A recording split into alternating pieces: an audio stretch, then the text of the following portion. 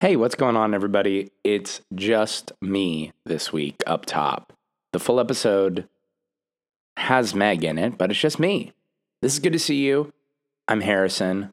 Meg is on vacation. I'm literally about to go get on a plane in like a few hours. So that's sort of why there's no me and Meg up top today. This week, though, we have such a freaking awesome episode. We're talking to Frank Britton, who is kind of a legend in the DC theater scene and a really just kind, generous, wonderful human being that Meg and I were so stoked to finally get on the pod.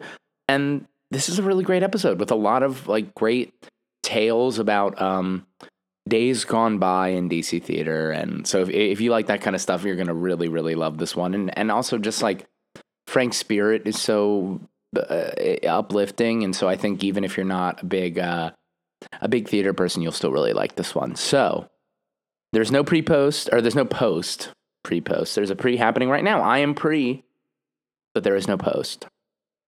So we'll do a check-in and we'll get all our fact checks in next week when we're back. But we wanted to make sure we got this episode out, and I'm gotta go. So enjoy the episode. Have some fun. Do me a quick favor, real quick. If you'll go to Spotify and follow my band Baseball Hat, that's the only plug that I have this week. Everything else will be up in the show notes. Thank you to Frank, and enjoy this episode, and thank you to you. Bye. Enjoy. Woke up this morning, didn't know what to do, so I looked around, then I saw you. Yeah, it's good to see you. Yeah, it's good to see you. We're gonna talk about some stuff and some other stuff too. Yeah, it's good to see you. Hey, Meg. Hey. Hey, Harrison. How are y'all? Good. How are you? I'm doing okay. Still just trying to keep everything together. Hey, that's like all you can ask for these days. Right. I saw that. Have you and Meg have met each other? Yes. Right? Oh yeah. Okay, cool. Yeah. I know. Many times. Okay, cool. Just making sure. Sometimes I'm like, I don't know who knows who has met who. Oh yeah, Yes. yeah. Oh. Usually, yeah, always like in a social setting, like number of times. Mm-hmm. Cool. I saw on Facebook, I think you're back on stage, right? Yeah. How's that been? Hey. Thank you. It's been fun. Like, it hasn't felt strange. Right. It's been almost 3 years since I've done the show in the DC area. And Oh, wow. So I was like, and honestly, I was just doing my best to keep being motivated to prepare for this upcoming season. And folks were looking for actors for anything. And then Rorschach messaged me 2 weeks ago and asked if I could jump in. And this was the second day of tech for their production. And this is outdoor theater too. And I hadn't done that in a while. And so I was like, sure, and this is one of my artistic home bases. I've been a company member there for many years. Did my first show with them, nearly 20 years ago. And so it's been fun. It's been so much fun. And I love an acting challenge. So this was definitely a challenge because it took me tech. Well, I came the second day of tech, and I just immediately jumped in, had the script, and I was on book for several days. And actually through the end of the week, that week, and then we got rained out the following performance. So when we came back, I was off book. And mostly off book. The first day back, mostly off book. And it's been fun. It's been lots of fun. The show is called Distance Frequencies Transmission. It runs through July 31st. Awesome. Nice. Thank you. Is that the fastest turnaround you've ever had from being hired to being on stage? Not in a professional setting. Okay. There was a play I jumped into about 6 years ago that was at my old school, the National Conservatory of Dramatic Arts, and these were the graduate students, and they were looking for an actor to replace one of their students because he pulled out and for reasons. And I jumped in. It was during tech, too. And the funny thing is about this show, this current show, and that other show, which was a series of vignettes. In one of the vignettes, I had this huge monologue. And thankfully, I got off book with that in time. In Distance Frequencies, I have a huge monologue that opens the show. And so I was like, oh, okay. I said, I hope my wheels and cogs are still oiled and working. Right. So thankfully, it's been a lot of fun. It's been a lot of fun. Using my artisanal insect repellent. And I say artisanal because the bug spray purports itself to be organic, quote unquote. So I've been dealing with that and making sure the bugs stay off me. But it's been a great time, and it felt like no time has passed really in terms of my being off stage in this area, because my last legit gig was. Being live in-person theater was 2 years ago when I was in Cincinnati and Milwaukee doing 2 Trains running. Right. So, Frank, did you do anything did you do any virtual productions over the past year and a half? I did. I did only one, which was a production of The Devil's Disciple with the Washington Stage Guild, Shaw. Okay. So that was a lot of fun. That was a lot of fun. That was the only Zoom production I did, and then there was for the Friends Company in New York. I did a number of one-off things like workshops every few months or a month. It was like one Saturday. So that's been primarily it, and just podcast interviews here and there. Yeah. Well, I ask because you're one of the first people that I've talked to.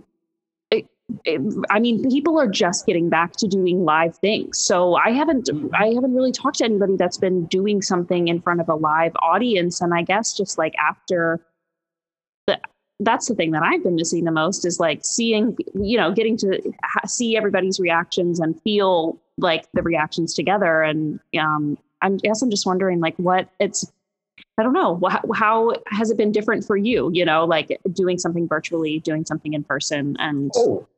There's nothing like in-person theater. Yeah. I will be the first to tell you, Meg and Harrison, it was kind of, watching like streaming stuff, being Zoom and everything. For me, it was kind of a challenge to get used to in the very beginning. I mean, I love streaming theater. I love streaming theater. I love, when you film a production, which reminds me, I need to subscribe to Songs for a New World. So I need to hurry up and get my tickets. But it was like, I would see these things and I'm so thrilled to see everyone doing their thing, like I always am. And I was like, oh, I can't wait to get back on stage if someone will have me. I can't wait to, just be in the room. And with this show, with Distance Frequencies of Rorschach, lots of people, because there's some direct address to the audience. My monologue at the top of the show is direct address. And so looking at them, I can tell they're happy to be back. And they're just sitting out on the lawn. With their lawn chairs and everything. And then at the very end of the play, I kind of interact with them. So I could tell, it's almost like an energy that you can feel that they are happy to be back seeing live theater. Yeah. And it's been great. So I'm just hoping, this was by happenstance with Rorschach. So, and I came in under different circumstances, but I'm like, oh, I hope, folks bring me back up. And I just did the Just Arts Festival up at Olney this past Friday with my dear Kevin McAllister and a whole bunch of folks. It was so much fun. The only thing was I couldn't stick around for the festival. I was the first to go.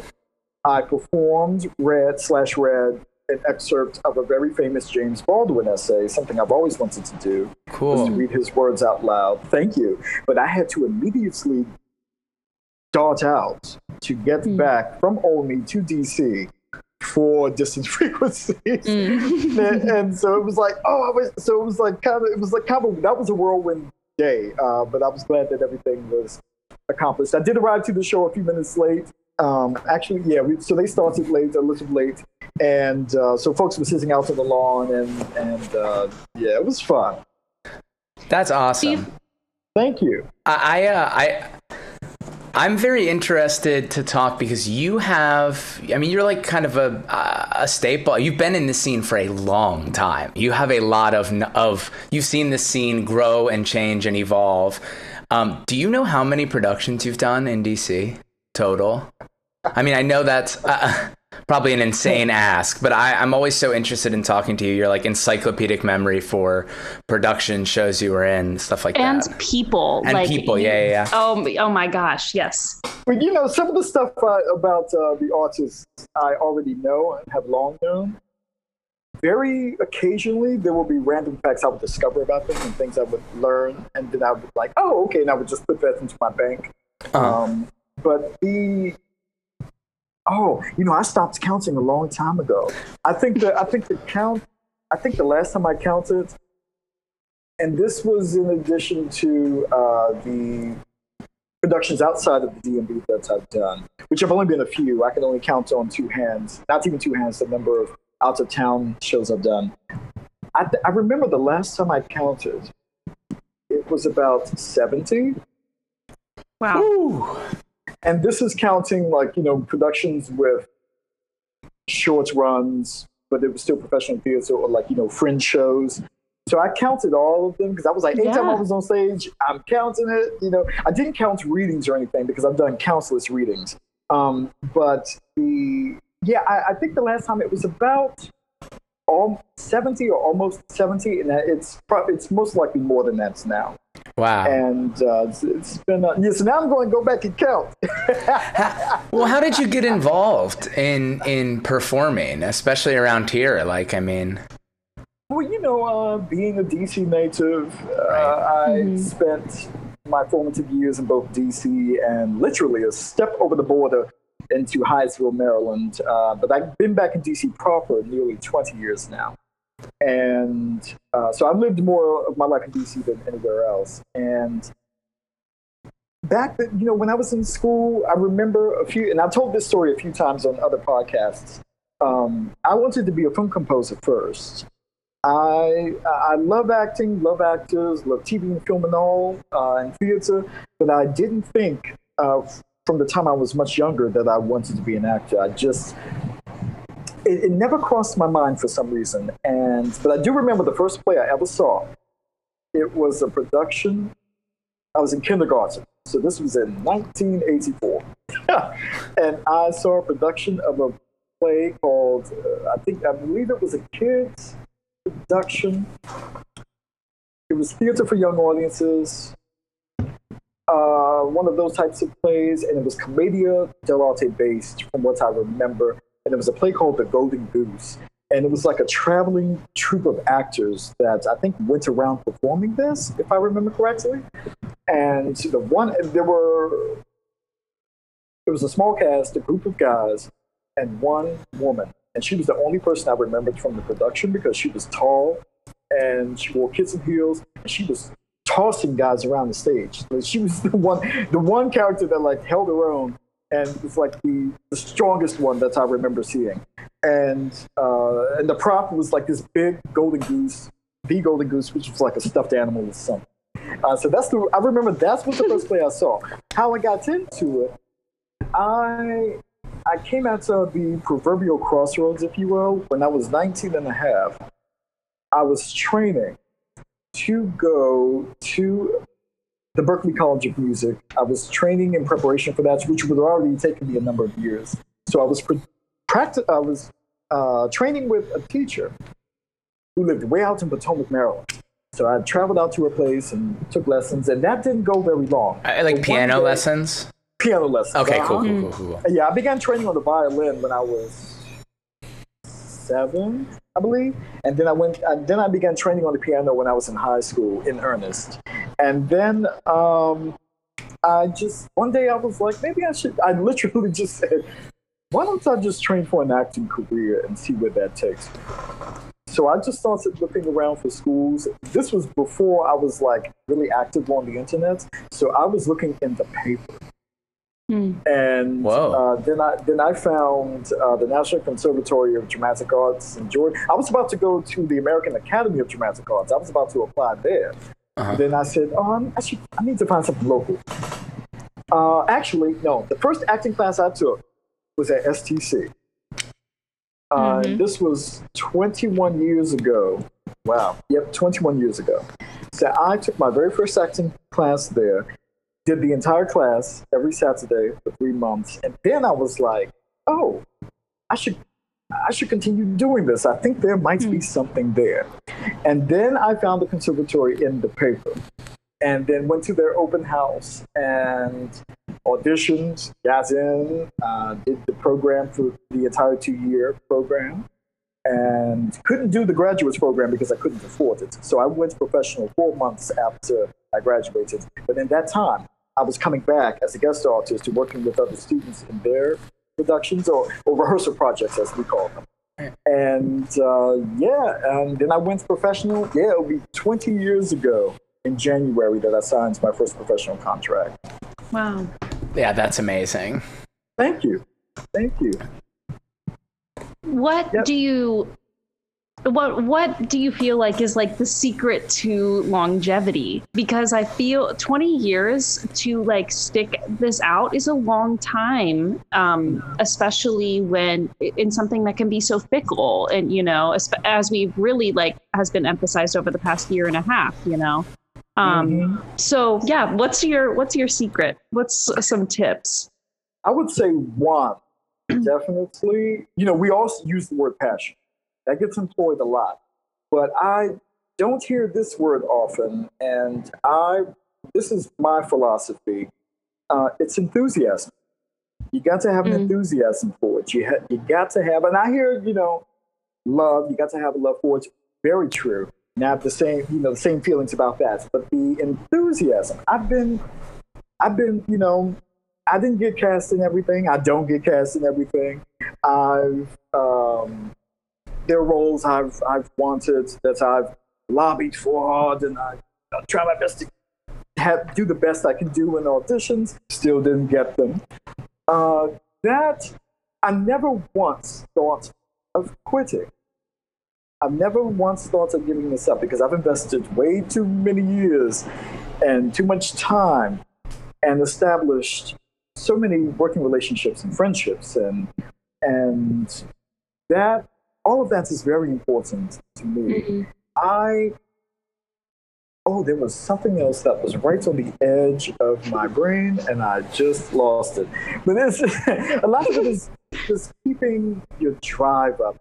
Oh, and I will say, during this pandemic, you know, there are times I've become slightly pessimistic and unmotivated when it comes to, you know, because I say to myself, oh, this entire time, I could be memorizing the monologues from my repertoire.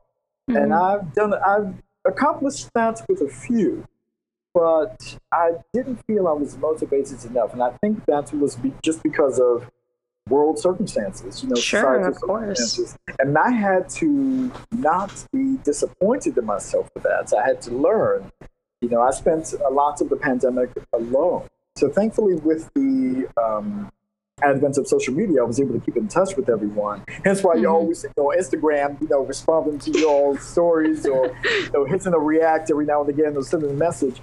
It was just nice to keep up with everyone. And when I did start seeing people in person after such a long time, it didn't really feel like no time had passed.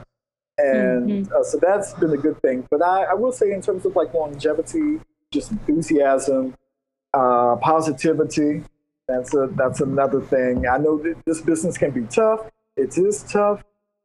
But for me, I prefer to not focus on that so much. It's very easy for all of us to do in this business. It's very easy. And that's almost like a natural thing. That because there's so much rejection in this business. But as long as you keep up your level of enthusiasm and your drive and your goals, you know, to work with an actor or a company that you really wanted to work with, or to just simply tell the story of a playwright you admire, or just to simply work, I'd say all of that, I think, are the keys for me. They're the keys to just keeping yourself going, keep doing the work, and having fun. Yeah. Have you been like a long time? I mean, you say like you saw your first show in kindergarten, and one of my favorite, and you also talk about keeping in touch with people over social media. One of my favorite things is your like birthday posts to the great performers, both both locally and just globally and of all time. And so I guess like, have you always been, and like we talked about, you have an encyclopedia brain for this kind of stuff. Have you always been drawn to like certain performers, or were there certain performers that inspired you from a young age? Oh, yes. Oh, yes. The people that you see, the top posts, are all people that inspire me or have inspired me for a long time. For a long time, or like the newer folks who just come out, over several years. I go, oh wow, they're awesome. I love their work, and then I follow their work, and then I keep up with them. And but with I would say, yeah, it's all for me. It's all about people whose work inspire me and who inspire me, whether through their work or anything else, their activism, or and with regards to the local performers, these are all friends of mine, and I try my best to shout them out as much as I can too, because I just love birthdays. So I think that's why. And I just started posting those collages because back in the day, because my collage craft has evolved a bit, but I just did that because I was like, I just like just showing honor and respect to the folks I love, and I try my best to get my friends in there as much as I can, because sometimes it could be a lot because you're looking for the right type of pick or something, and these are not picks I've taken. So so I just try to put things together and go boom, okay, there you go, happy birthday, y'all. It's just, but you just speak about like enthusiasm for like creating and creators, and I see that like when you make these posts, like just that they're like the way to stay enthusiastic about this is to be like invested and celebratory of your tribe and of the people. So all of those like little, that just really resonated with me, and kind of that's what it made me think of the birthdays. Thank you, Meg. I didn't even think of it that way, honestly. Well, I just thought it was my keeping up my tradition. But yeah, I also really love too that like that there is like an equal like love and celebration and respect of artists that personally too, which that I think that can get overlooked at times, giving the props and the love and the respect to the artists that we know and are right in our backyard. Oh, absolutely. Because having been on the scene for so long and have gotten to know the artists who've been on the scene longer than I have, I look to them and a number of them I've had the great privilege to work with. I look to them as mentor teachers and influences on my work all the time. And I go see their work. I'm always excited to go see the work, and that goes for them and anybody, and I just go to, that's why I'm so excited to go back to the theater on the regular, because I'm like, as an audience member, because I go to be educated and entertained. I go and I learn and, just go to be inspired every time. And, I, with the birthdays, with the birthday posts, it just warms my heart, and every time, because y'all are not the first to actually say how much y'all love the birthday collages. Sometimes I get a message or two about that. Other times, I'm just like, I didn't know it was having that much of an impact on anyone. So I really appreciate it, and I thank y'all. Yeah. Oh my gosh. Of course. Of course. So I'm just looking, just to go back in the theater and just be inspired. And and I was seeing the same stuff on on Zoom and feeling the same way. So I'm just looking forward to that, and just hoping folks don't forget about me when it comes to casting. Of course. A universal fear. Yeah. Right. I must ask, because I'm sure you've seen the scene grow and change and evolve, and certainly in the last 10 to 15 years, even, the scene has shifted massively. Can you kind of talk about like how maybe the scene looks different and has grown since the time when you first got in? Like maybe like what are there companies that obviously companies come and go, et cetera. Oh yeah. But like kind of the difference in the landscape between then and let's say like pre-pandemic, because the landscape right now, it's hard to say what everything looks like. Yeah. When I first started, there were a lot of companies, like smaller companies around. Right. And I've worked like early on in my career. Some of my shows were with companies where I did their only 2 productions and they went defunct, or their only production and they went defunct. Yeah. So I've had experience on that end. And then I started working, knock on this hollow thing, I started working more regularly with the more established small professional companies as time went on. And so it has changed in the sense of companies come and go. Has it been a similar layout of like, there is a very prevalent large scene of kind of these bigger, union houses, and then there's still this very small, this very equally as vibrant, thriving non-union theater scene around here? Has that always kind of been the case? What I've seen in my experience, yes. Okay, cool. And, because you have the companies around town, the small professional companies who have been around for a long time, and they're cranking out the seasons, and having had experience in both the small professional and the larger houses, that it's like definitely with the small professional scene, it's still just as vibrant. Companies are still going. Hence Rorschach. They've been around, I believe, since 1999. And and please correct me, Randy and Jenny, if I'm mistaken, but I think it's 1999. And we'll get you in the post. We do a post like fact check on this show. Okay, cool. Yeah. And I first worked with them. They cast me in my first show in 2003. Cool. With them. And so yeah, definitely, because most of my career so far has been with the small professional companies.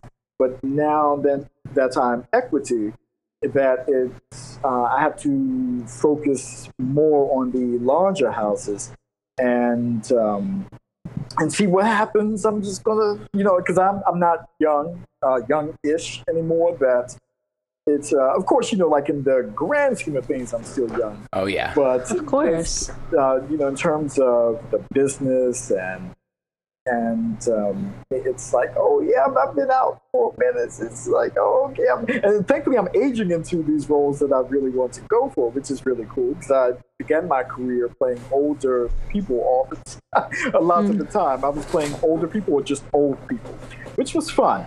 But now it's kind of like this reverse thing has happened, where I'm playing within my age bracket or slightly older, but for some reason, for me as an actor, I have the oddest time going younger, unless it's in a script where you have to do that of a play. But for some reason, I always have to stay like my age range and up. But for some reason, it's and I'm not an actor that can say, oh, I can do anything. It's like I definitely know what I can do, what I can challenge myself to do, and see how I do it. And then other things, it's like, no, I don't think I'm right for that. So I'll leave that to another actor that can tackle that. Do you feel like people will say like, oh, you're an old soul. Does that resonate with you, or have you gotten that like a lot in your life? It's just a lot of people that say they're cast in like these older roles when they're younger are often like, I don't know, just kind of perceived that way. And I wonder if you identify if that resonates with you. Oh, absolutely. I've gotten that a number of times. Yeah. Did you get that? Did you get that when you were like a teen and a child too? Because I know a lot of people get that. Like, my sister is someone who people have said is an old soul, like forever, since I can remember. I remember hearing that a few times when I was in my teens. I didn't hear it so much, but I know as I've gotten older, I heard this maybe a few times in my 20s and but not very often. Not very often. I do say, though, it's so funny because I always jokingly say, because if someone asks my age, I'll tell them my age, and then I say, actually I was born 75. That's funny. I kind of want to circle back to something that we touhed on very briefly, which is your affinity for DC as a city, because you've lived here for so long. Can you talk about sort of what growing up was like in DC for you? Oh, I lived in DC until I was 8. Okay. And then I moved back to DC proper when I was 24. Okay. I didn't, and I was never far from DC. I was always in and out. so it was like I never lived too far into Maryland. And when I was, you've always been oh, sorry. Oh, I'm sorry. Oh no, I'm sorry. I was just saying you have always been DMV. Oh yeah. Yes. Okay. Oh yeah. I do know that some areas of DC that are very well known now due to gentrification. Of course. Places like 14th Street, U Street, H Street, parts of town that back in the 80s, early 90s, even Adams Morgan, where I'm from originally, Adams Morgan, Mount Pleasant, that they were different. They were very different. And because I know back in days of 14th, it was, for lack of a better word, it was dangerous. So now things have changed over time, and of course, doesn't help seeing this uptick in violence in the city this summer, which has been just beyond. But it reminds me almost of how it was 30 years ago. Seeing things, seeing the news reports all the time and things like that's happening. But in terms of things changing, definitely seeing the certain neighborhoods and certain parts of town. Yeah. Definitely. I'm like, oh, look at all these condo buildings. I know, it starts to kind of look ridiculous too. I mean, there's certain areas of DC that look insane now. Yeah, they're everywhere. They're almost unrecognizable. But it's like, I was like, oh yeah, another condo building. Yeah, I want to see somebody build another theater space or something. Right. What do you think's kind of at the heart of that makes DC special? To you, if someone were to ask, what is in the beating heart of DC that gives you its kind of love, your love for it, etc. Well, one example for me is go-go music. And my maternal uncle is the ultimate go-go fan, and I grew up listening to go-go music because he would blast it in the house. And I'd say go-go music, definitely. Some people say mumble songs. Some people say mumble songs. But definitely go-go music. I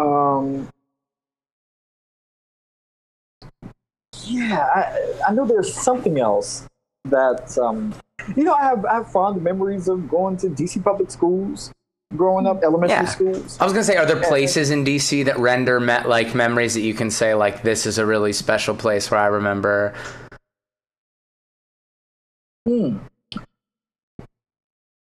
Right offhand, no, because it's kind of it's been a broad sure love. It's been a broad love all these years of of course places that you just happen to go into, like during the pandemic, certain areas and parts of town, which I would always frequent, I never did during the entire pandemic. I was just in the house. And then just recently, I was back up in the DuPont area and Amsborgan area. I hadn't been over here in an entire year, a year and some change. And so it's been, like, I'd say places like that, like certain neighborhoods and parts of town that will always stand out as like special places for me. Mm-hmm. But right off, I don't have a singular spot. That was a big ask. I understand. I was trying to keep it. And then I said, I still have to make it as detailed as I can.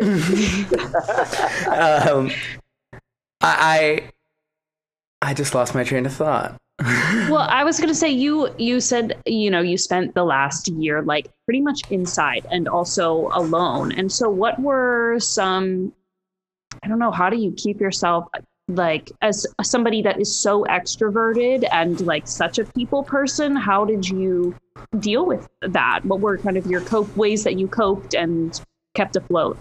I discovered a long time ago, that I'm an ambivert.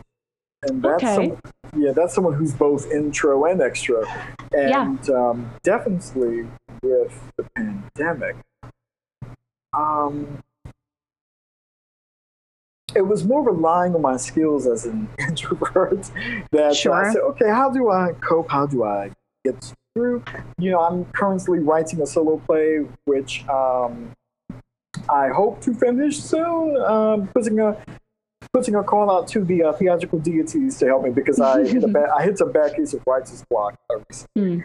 And shout out to First Stage for reaching out to me for this solo commission. So I'm currently working on my latest draft of my solo play. So cool. So exciting. Thank you. And I've never written a play before, so I'm like... Oh, it's going to be my next question. Have you written like that before? No.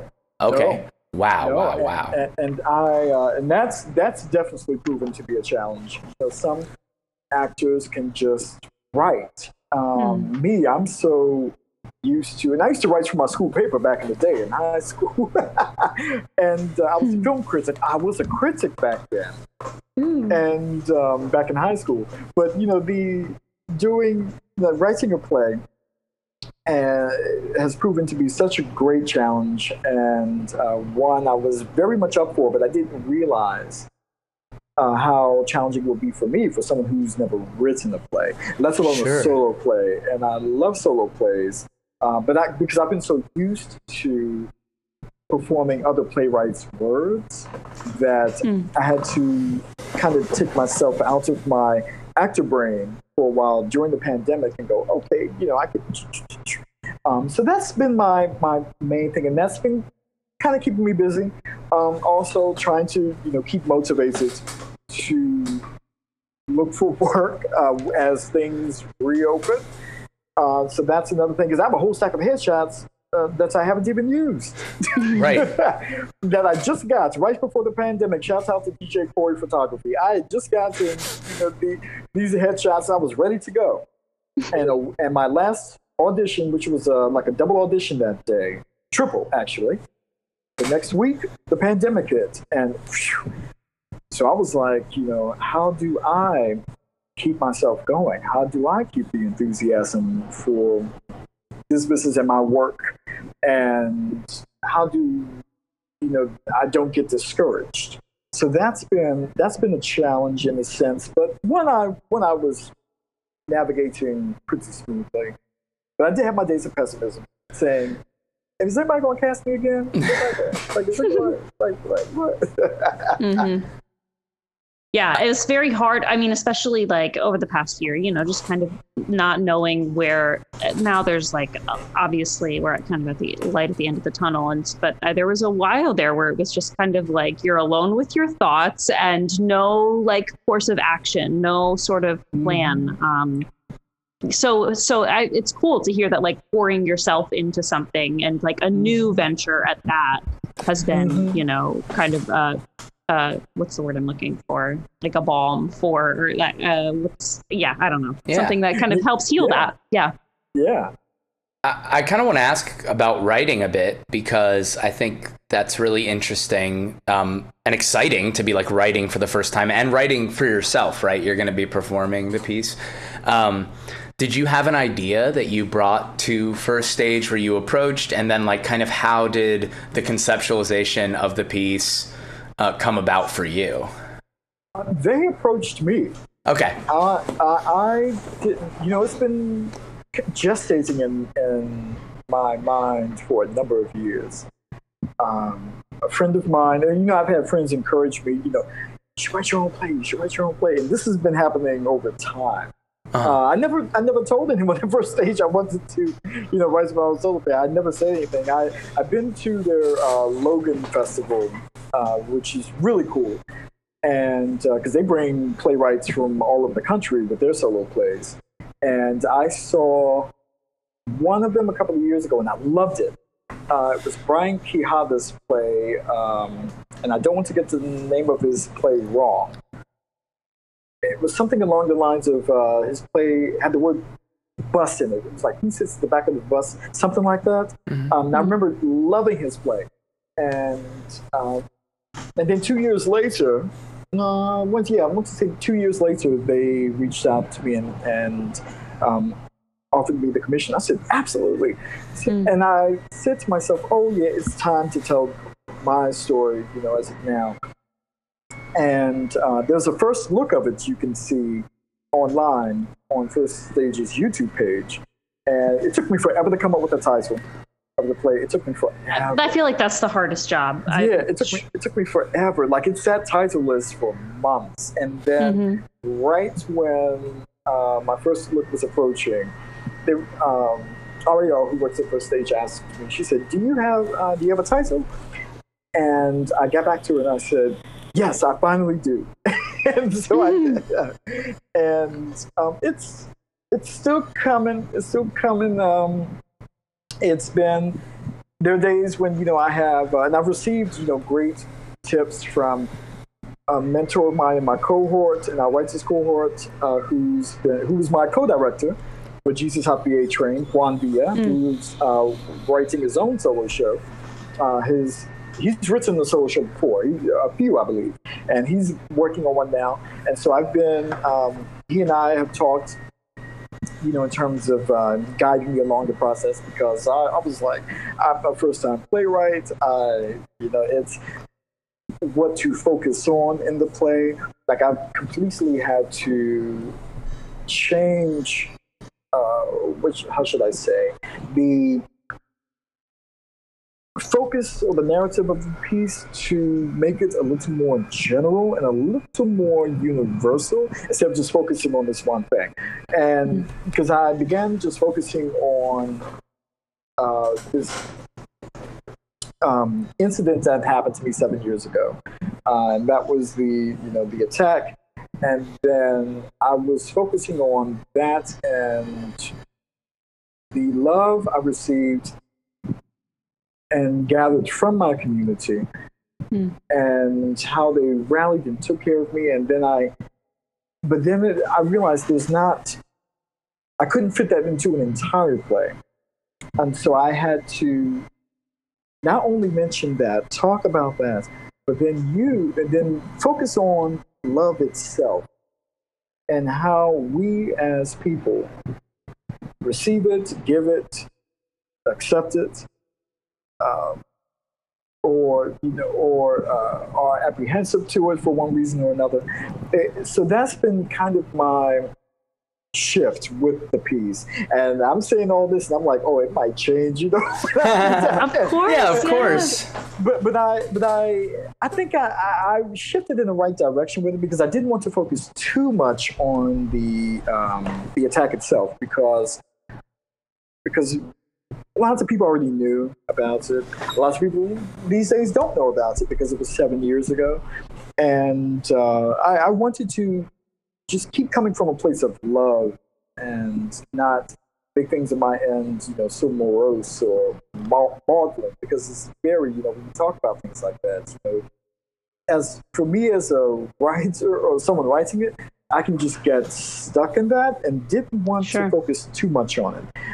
because we all know it happens. A lot of us know it happens. So I was like, yeah, I could talk about that, mention that, and then focus on what happened after and what happened or what is happening currently in terms of how we all feel about love and how, even talking about the pandemic and how that's helped people evolve or not. And I tell you, with the pandemic itself, it's, you already said it, Meg, to be alone with your thoughts. I think that's one way I evolved. is definitely you be alone in the thoughts, and I'm sure that so many of us would like that. But yeah, I'm just hoping, with what's currently happening with the Delta variant and how that's putting things in jeopardy now with everyone, that we can get that under control and we can keep moving forward, because I was taking the pandemic so seriously, when it first kicked off, that and up until I got vaccinated, my first vaccination, where I was like, I'm not going out of the house unless I need to. I was coming in, removing all of the street clothes and showering and then putting on something else and changing into that. I was barely talking to my neighbors. I'm just interacting with them. I'd say, hey, how you doing? And I'd go in the house. Like, they knew I was like in hermit mode the entire time. And then once I got my first vaccination, I was like, oh, yeah, I can feel more comfortable by being out in the street. Then after I got my second one, I was like, oh, it feels nice to be around folks again. It feels nice. And I went to a gathering recently, and it was just like, oh, okay. I've been to a few. And I was like, oh, okay, yeah, this is cool. It's nice to be around folks again. And we're all social creatures. We all, especially, being, funnily enough, a lot of us artists, actors aren't, but a lot of us are. And so that was really cool, just to be around and seeing folks do their thing. And so, yeah, I'm just still taking it one day at a time. And yeah, I think some of that will figure into the place somewhere. Well, it sounds like it's kind of, the way you're talking about like your own kind of like evolution over the year, being alone with your thoughts and like maybe having the centerpiece, like being an experience that was like extremely personal. And as you were able to like see people and go out into the world, kind of like rediscovering what the community and the love and the support that was also present in the aftermath of the incident. And I don't know, it sounds like your trajectory over the past year kind of mirrors the trajectory of like how your play has evolved. Just in terms of what was the centerpiece and now what the incident being the centerpiece, and now like love and community and, being the centerpiece, and that being like a perspective point. Yeah. I'm so excited to see it. Wow. I thank you for sharing so much about it. Absolutely. I think that's so cool. Absolutely. I realize when you share a personal story, when it comes to writing a play, sometimes you may not realize how universal it can be. Sure, of course. That's something I've always known, not necessarily about myself in my play, but like seeing other things and other solo works and plays over the years. I was like, oh yeah, because I looked at my journey with dealing with the pandemic, not to get too metaphorical, was like sailing a rough sea and not giving into the currents, but just being careful and just watching oneself. And so it was like, yeah, I'm going to keep not necessarily coast with abandon, but just kind of just keep going, but watch myself. Totally. Taking care of myself. And, it's been kind of like that. I do know, because I was like, my last show was I was 39, my last play, and now my first play back on stage, I'm 41. I'll be 42 next month. So I said to myself, at the height of this pandemic, I said, I'm pretty sure I won't get back on stage until my early 40s sometime. I did say that. I did say that definitely. I said, I won't get back there. And that's okay. I said, that's okay. I'm going to, keep doing my thing and watching others do their thing and grow. And, I've seen so many great things happen with other actor friends and artists over the past year. Harrison, you with Mr. Seeger, and, and your music, and Meg with Monuments. So I love seeing like all the folks do their thing, because it inspires me. And Harrison and I were just talking about this literally yesterday. We were just talking about how like it's so much easier to be like invested and excited about your own work when you are like equally as invested and excited about other people's work, and how it makes it easier. It makes this like we were talking about, this can be fickle, and it can be it's easy to get pessimistic, but just hyping up other people and being curious about what people are making and how they're making it. And it's amazing. We were saying like, I am blown away by the fact that he and John write and perform and produce, and they do it all in their apartment. Like it's just kind of crazy that like all of these people that we know have so much like potential within them. I feel the same way about you, Frank, like, getting to see you in roles over and over again, and hearing just about like your experience, the longevity of it. And your like curiosity and enthusiasm for other people. It's really inspiring, like as young artists, to see somebody that is so like a seasoned person in this town still have that kind of enthusiasm, because it's not present in everybody. And, it's not like, not everybody is a cheerleader and a hype man the way that we see you lead by example. Mm-hmm. I've never been called a hype man. I love Well, it's like the most exciting thing ever to watch. You mentioned it about shows earlier, Frank, about like how inspiring seeing shows is. I mean, for me, like nothing makes me like hit the books harder than like seeing a show where people are destroying, like where they are crushing. Like nothing will make me be like, all right, time to go get to work. Like people are like lighting the fire back at me of like, oh, there's innovation happening. There is like, new depths being hit. I'm watching one of the most exciting things, and I'm sure you've seen it being in town so long, is watching people's evolution creatively. Like I have been just like absolutely blown away in the small amount of time I've been in this scene, watching the way people, have just found different ways to express their artistry, even within the medium of theater. I've watched. Absolutely. Yeah, it's amazing. So I have to say hats off. Thank you. I look back at my work and my trajectory that I go, wow, I did that. That's cool. That's happened, really. Because I began my career, most of my work up until a certain point, I'd say until about 2008. So it was about the first 6 years. I didn't play villainous or questionable characters. I played mainly decent, good, urbane, sophisticated, eccentric. That was kind of my, my area. And it just happened that way. And then 2008, when I did the first production, the DC premiere of The Last Days of Judas Iscariot, that, it was like, because no one had ever seen me like that. Yeah. So that was really cool. And then from that, doing Judas again, then Heather Gabler at now Avant-Garde Theater, which was formerly Washington Shakespeare Company at the time. And then Richard III and a couple of other folks. And then it really, really when I did Jesus Hop the A Train. Mm-hmm. And that will, from an audience member standpoint, who's looking at my work, they would say, that's the most evil or vile character you played so far, which is true.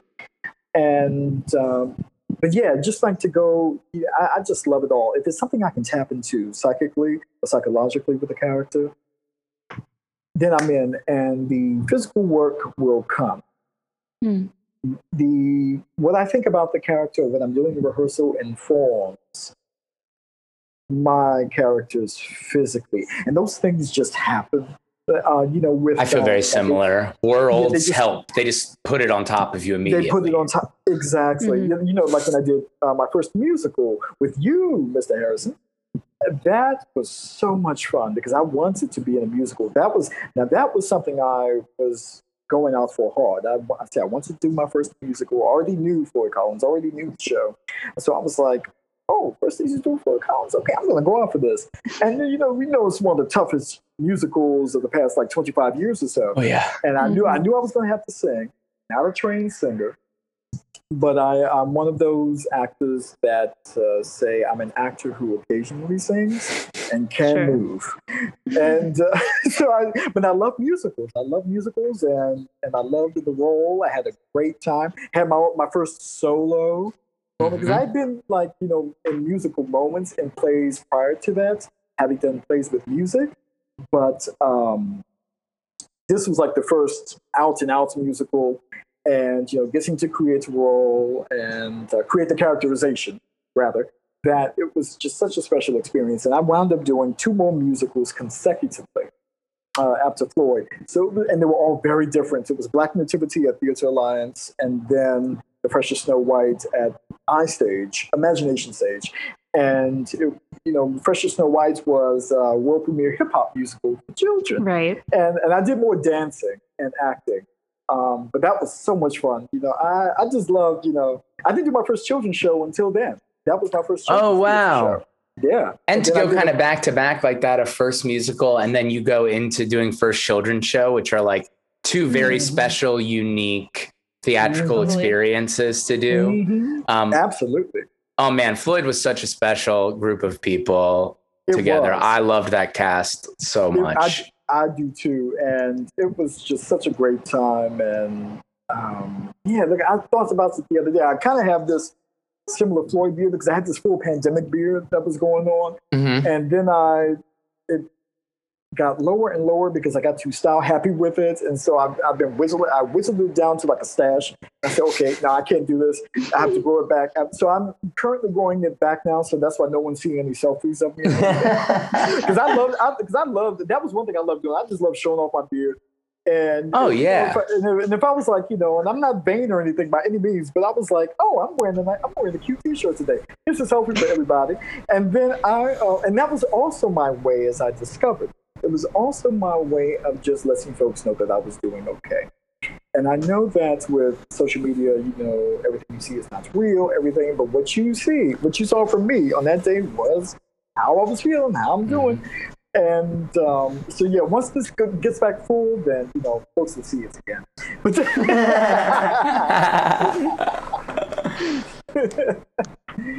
But no, when I look back at my work, and the things I've accomplished and the achievements, I've been very, very fortunate, very privileged, very blessed, very thankful and grateful. I will say, I'd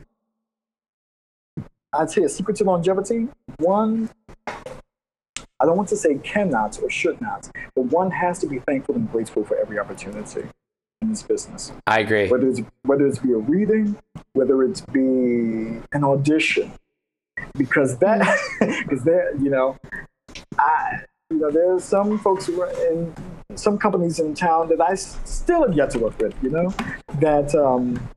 so I'm anytime I get a chance to audition, it's oh yeah.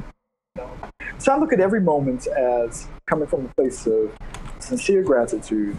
If it's someone referring me for an audition, whether someone invites me to an audition or referring me for a gig or offering me a gig outright, always thankful, always grateful, even if I can do it or not because of scheduling or something. Sure. That I'm always grateful. And if it doesn't work out this time, hopefully it works out the next time with that person. It's you can't get me this time, hopefully you can get me next time. But it's look back and I go, wow, yeah, I'm very proud of myself. I'm very proud of what I've done. How do you? Oh, I just want to say, this is a trick of Zoom. That's the trick of Zoom. I just wanted to real quick. I mean, we spent a good amount of time looking backwards, and we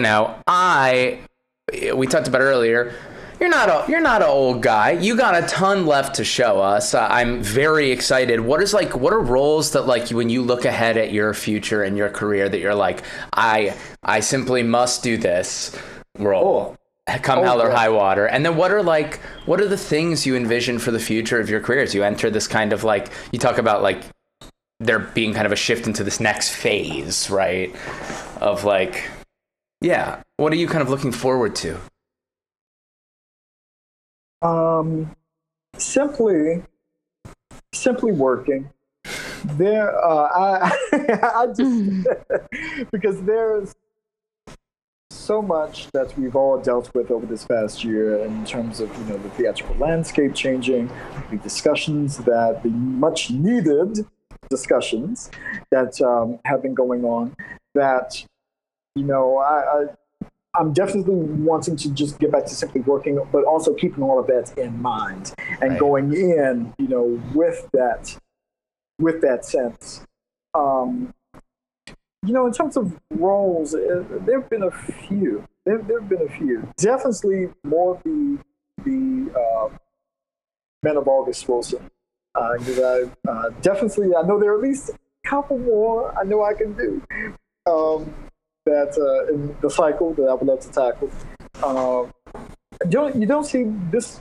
Well, this play was done on Broadway about 12 years ago, but it's one of my favorite plays, Exit the King by Ionesco. Mm-hmm. I would love to play King Berger II. That's such a fun piece. Definitely more the guys of Shakespeare. Well, that's like the real, I mean, I am very much looking forward to the day when like some of those big Shakespeare start landing in your lap. Because you've done a bunch of awesome ones already. Yeah. Right? Yeah. Thank you. Yep. I've already played Richard III, and I would happily play him again. I would love to play Prospero in The Tempest one day. Ooh. I've played in different productions. I played my first production of The Tempest, 2005, Virginia Shakespeare Festival. I was Caliban to Constance Wu's Miranda. Oh. Yeah. Yep. Wow. That's awesome. Yep. That was a great time. And then I didn't do thank you. And I didn't do The Tempest again until 13 years later at Avance Bard with my dearly beloved Tom Pruitt. I think I asked to audition, or I asked to play Alonso. I said, can I play Alonso? And so I played King Alonso in that. And it was a lot of fun. And I miss Tom so much. That was a great time. Definitely Prospero in The Tempest is another one. I would also love to do King Lear. Love to play King Lear himself. Mm-hmm. I was in it with my beloved legendary Mr. Rick Boucher back in 2017, which was a blast and a half. And I was Duke of Cornwall in that.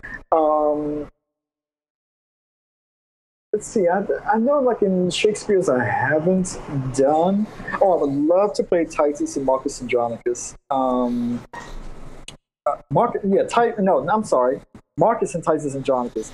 Marcus's last name is actually Andronicus, but and maybe Aaron. Aaron would be another great role because that role is for the actor of color, the black actor, and he's like the blueprint for Iago and sure. maybe Othello, but more Iago.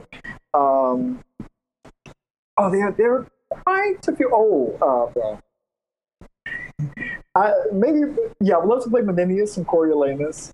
There's so many roles that Epaminondas and Timon of Athens. Like there are so many that just like pop into my head and go, I would love to play them. I always did want to play Clarence in Richard III, but when WSC Avant Bard approached me at the time, I said, can I? Because I'm a company member there as well. I said, may I audition for Clarence? And they said, you're playing Richard. I said, huh? I was like, okay. So that was like a fantasy role that was like deep in the the back of my mind, something I never thought was happening. And this was 11 years ago this year. And that was a lot of fun. I was 31 at the time. And I said, if I would have had a tougher time playing that role in my 20s.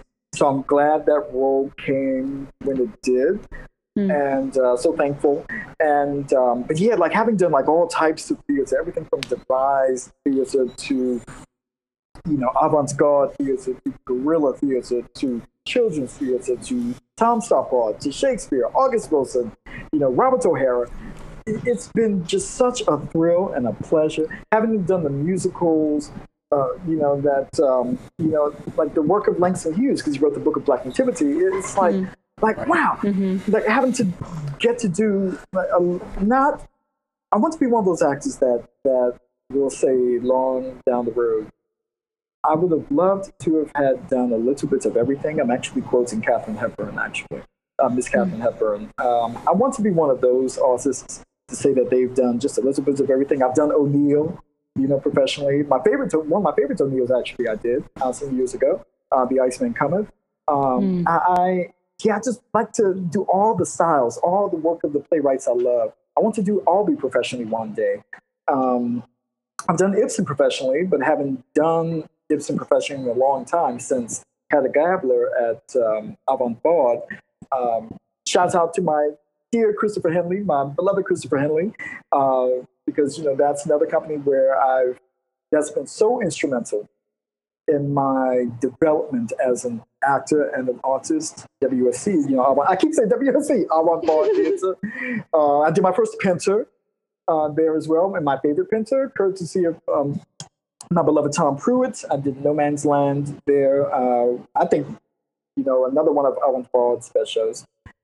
That, I just love having that opportunity just to do it all if I can and just have fun. Just have fun, especially if it's work that you want to do and something that you want to do. I'm all for it. It's like, just have fun. And, I'm always down with, when it comes to even auditioning, every year when it's the open call, I started this tradition. I will post my they aren't rules. I don't do that for other people. I don't post rules, but I will say, like, these are like little bits of advice, tips I would post.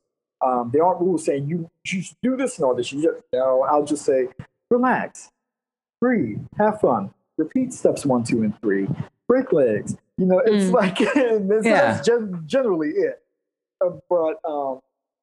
Because I want to see everyone do well. I personally do not believe in competing with other people. I'm not competing with other people. Now, if you say in the grand scheme of things, like from a literal and real standpoint, from a casting perspective, I guess they could say, oh, so-and-so, they're the ones that are like, in control of that. But me, I just don't think that way, because that's one surefire way to trip myself up. If I believe and that's not to say I'm not competing with anyone, because I'm like, no. And I'm sure I'm not the only one that thinks that way. It's about doing what you can do to the best of your ability. Quoting one of my teachers, John Montgomery, way back in the day, NCBA, and I've always said, and I've said this to other students, other folks auditioning, you have what is unique to you. You may know what it is. You may be able to verbalize it or articulate it, or you may not, and that's okay. You can feel that. You can feel something in your aura. The word just tickles me. Aura. You can. Your aura that you emanate and that you radiate. Not to get too esoteric or new age, but I think you're onto something here, though, for real. Because thank you. I very much believe in that. I very much believe in the energy and the aura you radiate when you come into an audition setting, when you come into the waiting room, when you come into the rehearsal room, the theater space, the performance space, it all relates, because I believe in bringing your best you to any of those proceedings. And that could be just something as simple as your good nature, your enthusiasm, your warmth, your positivity, your good humor. That's what I strive to bring. And I aim to do that every single time in every single setting. Like, I'll be one of those actors that will converse with you in audition. I usually don't initiate the conversations because I just come in and go, okay, audition, yeah, I do my work at home, I'm cool, I just sit, relax. But then, other actors will strike up conversations, and that happens. Or I'll run into friends, and we talk. Oh yeah, I'll do it in a minute. But it's all about you bringing for me, it's about you bringing your best you. In the rehearsal room, and how I work as an actor, it's not about me. It never has been. I'm always part of a puzzle that they had to put together. So I come in and I do my best to tell the story along with everyone else. We all have different acting styles. We all have different acting methods. And I do my best always to adapt to theirs. Yep. And that comes from the listening and from being present and from just receiving. I take in all of the elements around me, every element from the design elements to what the designers did, to what a stage manager does and says, to what my director says, what my fellow actors say, what the playwright says, if he, she, or they are in the room. That all of those things help my work. They inform my work. My work is not insular. It's not done in a vacuum at all. Sure. It's all about the world around me. It's all about the elements, taking all that in, just from the air, Right. And if your aura, like speaking to your aura, and if that is off or like out of balance, then since it's not an insular thing, collaboration, requires that, yes, all of us are like tuned in to ourselves so we can be serving each other to the best of our ability. Yeah, absolutely. And it also, you kind of hit on something that I've heard, a lot of people talk about like acting is listening and responding, right? But I've also heard, I got to credit, Aaron Posner said this one time in a room that like listening is an interesting metaphor, but processing is an even more interesting one. And you kind of described like, the scent, I'm processing the smell, I'm processing the light changing on me. I'm really processing what's being told to me before it informs, not just listening, like taking the information fully in, being affected by the information, and then allowing that to be the informative source of what happens next. Absolutely. There are nuances in that as well. Mm-hmm. And, the processing is nuanced even. How do you receive a line? How do you process it when you listen and react? Does it do something to you physically? Does it create some type of gesture in your response, whether it be physical or psychological? It's all of that just totally, because, with character work, when you create a character, for me, this is something I learned in NCDA many years ago. It's where do you lead from? Where does your character lead from? Do they lead from their nose? Do they lead from their head? Do they lead from their shoulders or their chest or even their pelvis? Depending on the type of play it is and what you do as an actor. For me, the physical life of the character is so important, and that can also include or inform gesture. And I also learned as an actor, economy of gesture. Mm-hmm. That's even important too. That one takes a long time to learn. I still very much feel like that's an area of my work that I'm constantly trying to tune into. Yeah, economy of gesture, and that's something we all as actors, we continually learn over time and not do. Yeah. Like I know in my current show, I found myself over kind of in terms of gesture, I found myself like, am I gesturing too much? And I had to cut myself some slack because I just jumped in. So I said, okay, I have to go, think economy of gesture, just say the line. You can keep your hands at your sides. And I've done that many times. That's really all I've done. And we also all have tricks, like we all have tricks we default to.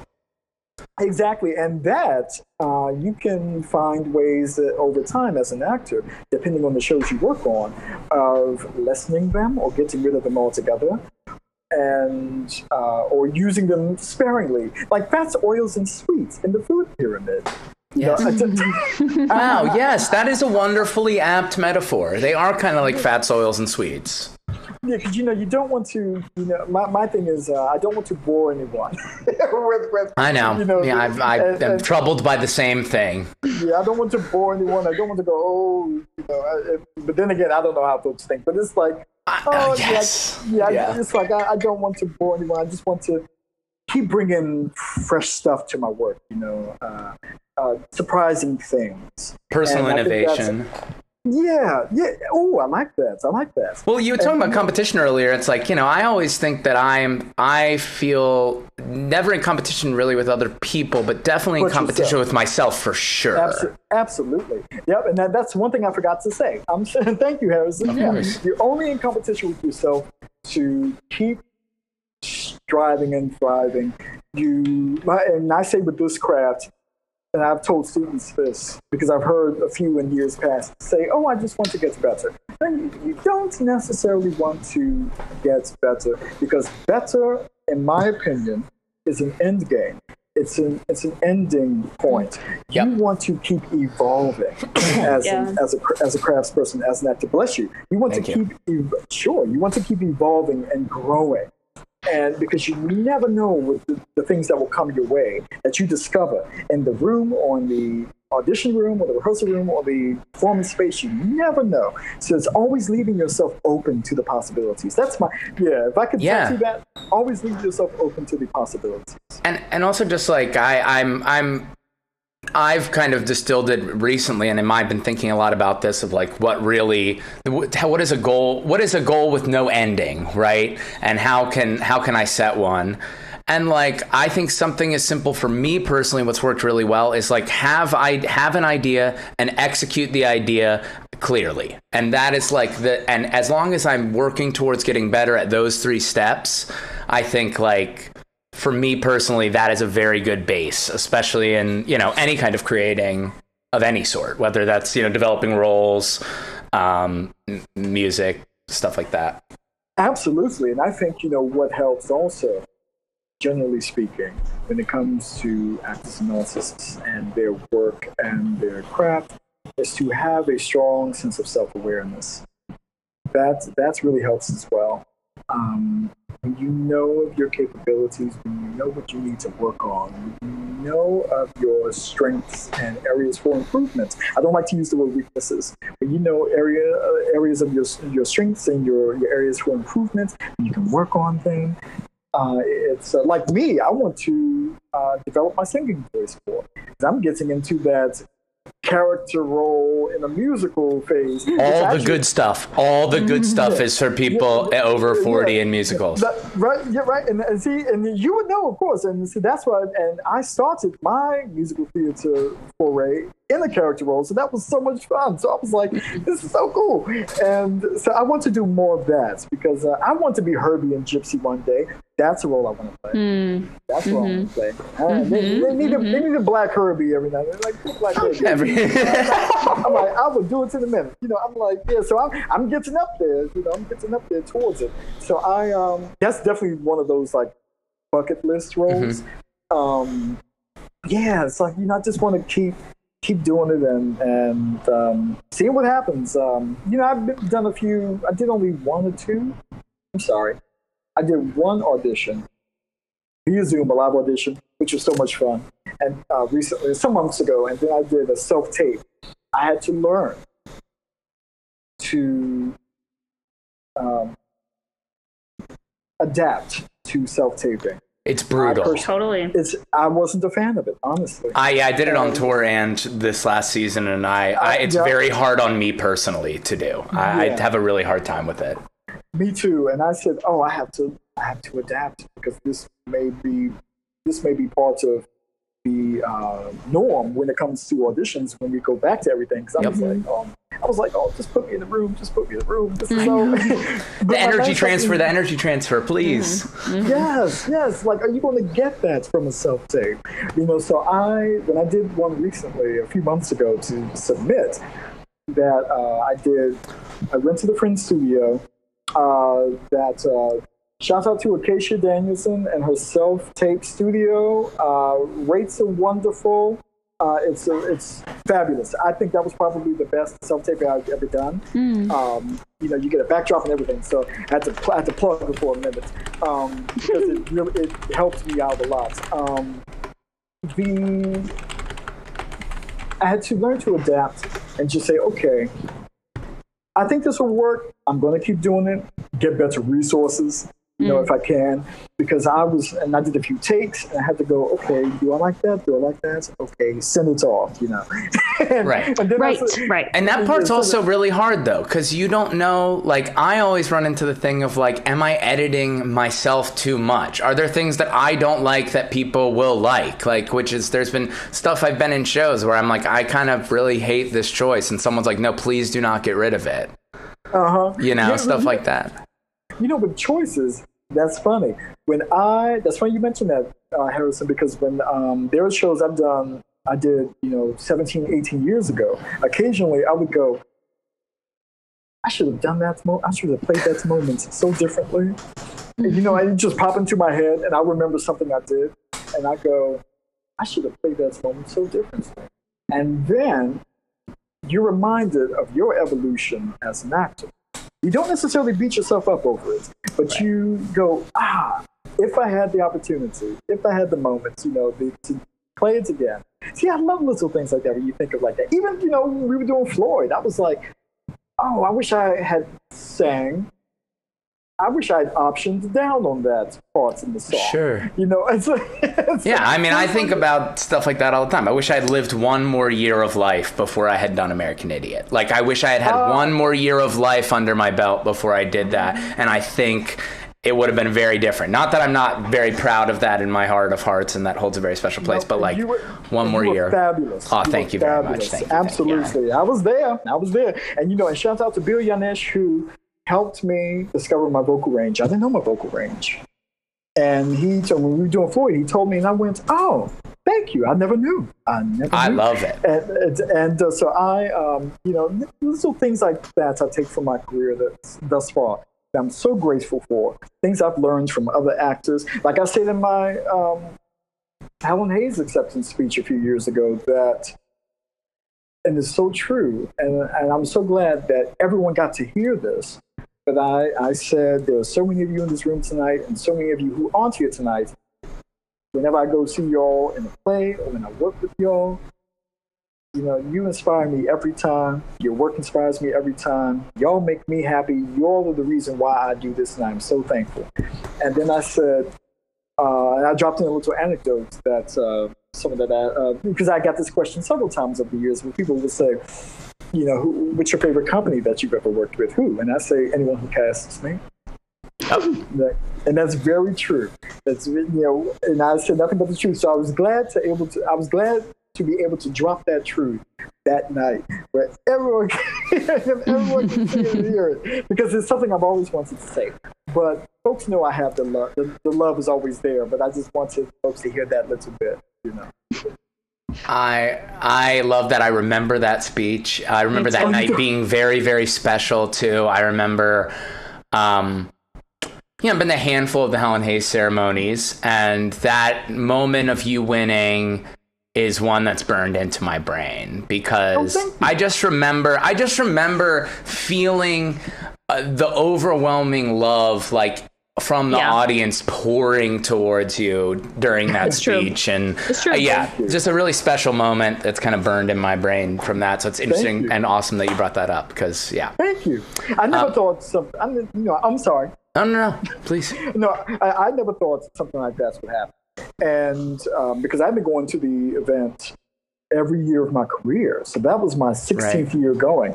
I just go and support my friends and just go for the, drama prom, theater, party, and I just go support them, have fun. And it's always another opportunity for me to dress up. And you always have a wonderful, wonderful, wonderful fit at the That's true. That's true. Thank you. So I went kind of like thematically dressed, because I said I'm going to dress like I'm partying on one of the boats here at the marina. And sure enough, I came looking like that. I didn't even think I was going to win anything. So that was really cool. But I was just happy to be nominated for that show. And that works. That was a role I really wanted. It was for Jesus Hop the A Train. It was a role I really wanted. I love Stephen Atlee Gurgis's work so much that it was a very special experience for me that I didn't think would happen at all. And I've said, and even if that was the only one I earned, I'm happy. I'm cool. I don't need another one. I'm cool. I'm cool with the one I have. Yeah, that must be unbelievably awesome. I mean, being able to do the work is one very special thing.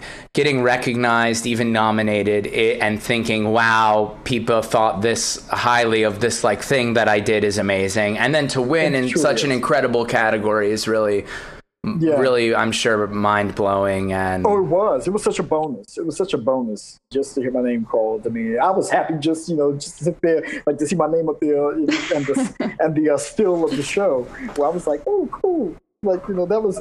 Yeah, because I think I'm accolades are cool, but when you get that recognition, right? Because you don't know what resonates, right? You don't know what resonates. Mm-hmm. People can say over and over again, "I loved you in this, loved you in that," and then you don't really know what's resonating, and then maybe something slips through and people catch and it hits in a different way, and it's really cool. That wasn't an honorable. I mean, in terms of the character, he wasn't honorable or good or decent. I mean, it was very, very much the opposite of what I would normally play. But it was just another chance to tap into the mind of a character and doing the work as an actor. It was. I didn't do a whole lot of research on the role. I did very little research on it. I'm not one of those actors that research a lot. Yeah, me neither. And which is, it depends on what it is. I always research little things, which is why that's why I love my dramaturgs. They'll bring in the stuff for you. They help you. Oh, yeah. That's why I love the dramaturgs. But as an actor, I do fair amount of research, depending on the role. But I didn't want to do a whole lot. I wanted to create that characterization from my own perspective as an actor, from my own way as an actor, different voice, different cadence of speech, different mannerisms physically and everything. It was totally different, even from Pontius Pilate in the last days of Judas Iscariot, another character that could be considered villainous. But they were two different villains. And two different, when I played Richard III in Iago, two totally different folks think they're similar. In one small way, in my opinion, one small way they are. But they are very different because they have different motivations for their actions. Right. And that's the primary reason. They have different motivations for their actions. And you don't really know why Iago's doing what he's doing to Othello. You don't really know. You know why Richard is. It's very clear. But with Iago, it gives you that much more of an actor challenge to say, okay, why am I doing this?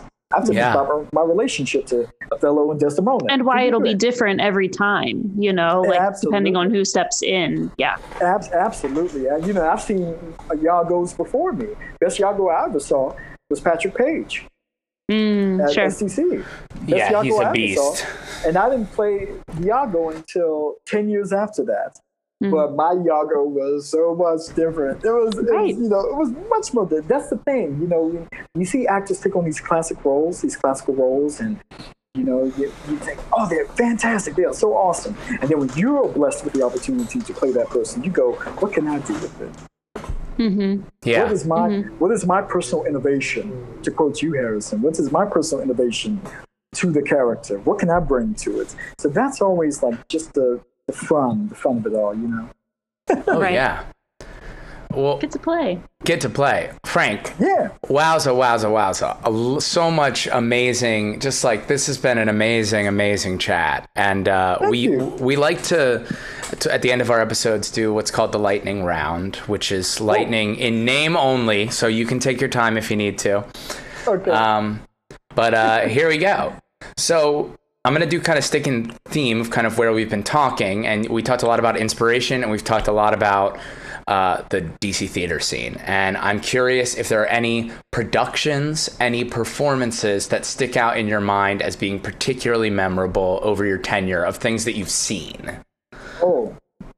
Oh, there's so many. I know. I'm sure I just opened an absolute Pandora's box for you, but maybe there's like 2 or 3 ones that stick out as being like, oh my goodness gracious, leagues above, or things that haven't left your mind. One of which, well, the work of Jennifer Mendenhall. I call her one of my theatrical mothers. She's one of my mothers. Anything she's in, her work. I'm there. Anything she's in, I'm there. And I've seen in the 20 years that we've been friends that I consider her a mentor teacher. There was one role that stood out among many that I've seen her. It was a play she was in called The Monument at Theatre Alliance with Alexander Strain. Her work was so wonderful in that. And her work in Angels in America with Forum, parts 1 and 2. Just about anything Jen Mendenhall has done. Hell yeah. But those performances are one of many that stick out.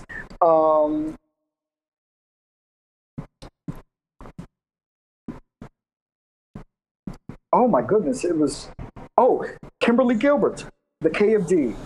My favorite. Oh my gosh. Yep. She is such a beast. Anything she's in. She's another one. She's another one whose work influences me greatly. Marie Antoinette. Oh my gosh. Which I didn't see because I was out of town. I was out of town in the show. She ate it up. Oh my goodness. I can imagine. I wish I could have. Yeah. Yep, the work of my Kimberly Gilbert. KFD at Woolley. I believe she was. Let's see. There's so many. There's Camila Forbes, who was here years ago. Now she's become big time in theater. She was in a play called Chain, one-person show, solo show with African Continuum Theater Company. It was a solo show directed by Kenyatta Rogers. This was about, I want to say, 15 or 16 years ago. She was amazing. She was amazing. And there's somebody, Jen Hammond in the Syringa Tree Studio. She's not a local actor, but another solo show, which was amazing. There's so many. Who else? There's Ed Jarrow in Shining City at Studio. Yeah. Just amazing. Another one who really can't miss. Yeah, true. Ed was. Rock stars. Rock stars. Yeah, I still remember Ed to this day was so amazing. Felicia Curry recently in Agnes of God with Factory 449. Nana Ingvarson in Anything, because she's another one who's worked. And Zoe Walpole, who was wonderful in Agnes of God. She was amazing. But Nana Ingvarson, that's another actor who, one of the greatest. You talk about performances, Harrison. Her work in The Striker with Forum back in 2006, directed by Kathleen Eckerly. I saw the show twice. And The Striker takes on all these different personas, and Nana was just amazing. I mean, there's so many. Christopher Henley as the Fool in King Lear. His Fool was the greatest Fool I've ever seen live. And live performance, I think generally, his Fool was the greatest. So there's so many people. Sure. So many people. The work of Jewel Robinson, Jefferson A. Russell, Craig Wallace, Holly Twyford, Kim Schraff. There's so many. Julianne Elliott, Megan Anderson. There's so many. I love them all. The list goes on and on. The list goes on and on and on. I've had the great fortune to work with some of them, and I just hope we can keep that up. My show son Justin Weeks, I was gonna say that he to me is probably one. His work means a lot to me. Every time I see him work, it fills me in a way that is really hard to describe. He's a beast. He's a fucking amazing. And you have those actors out there that do that. Sure do. There's so many. There's just, I just gave you a small list. I know. Nancy Robinette, another a legend. No, yeah, it's like there's so many. Deirdre LeWan Stones, another one. Erica Rose, who I went to middle school with. That Deidre, someone who I just encountered very recently, like in the last 2 years for the first time, and is really just an incredible person. Dee is another local icon herself, and the work of Erica Rose. She and I go way back to middle school, and I don't know if I didn't know. I knew I didn't want to be an actor back then, and I didn't know if she wanted to be an actor back then. But years later, and just to see where she is and the work she's done.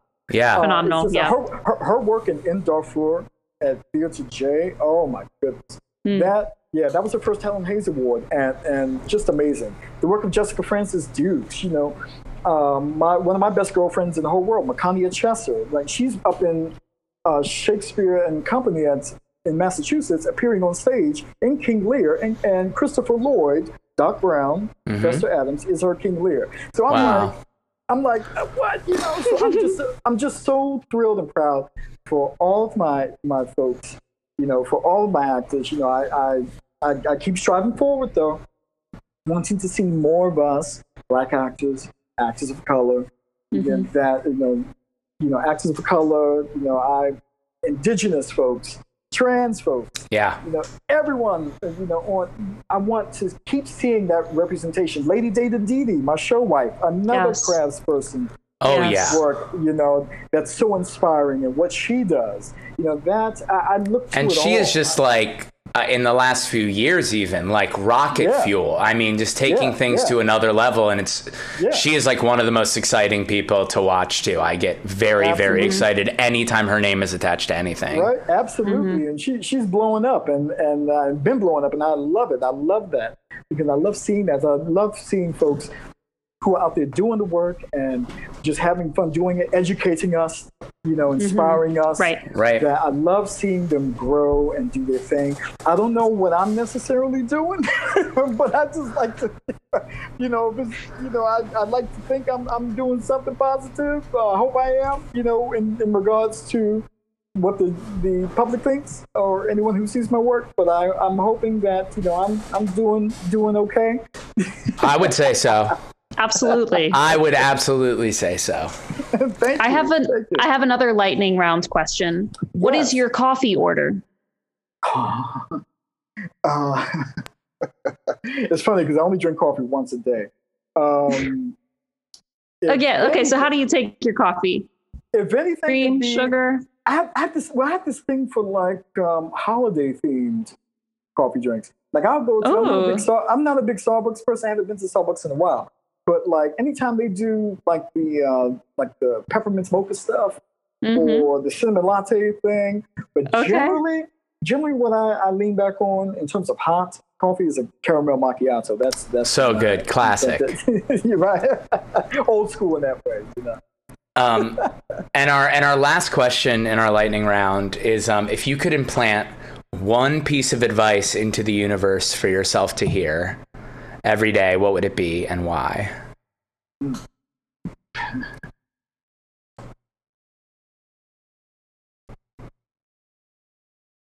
You are who you are, and that's fine. I love that. Because we only we only live one life. We all breathe the same air. It's acceptance is that's the hardest thing to like come to like be at peace with yourself. I mean, it's like sometimes the simplest and sometimes the most like difficult challenge. So that's a nice just little reminder. I love that. Thank you.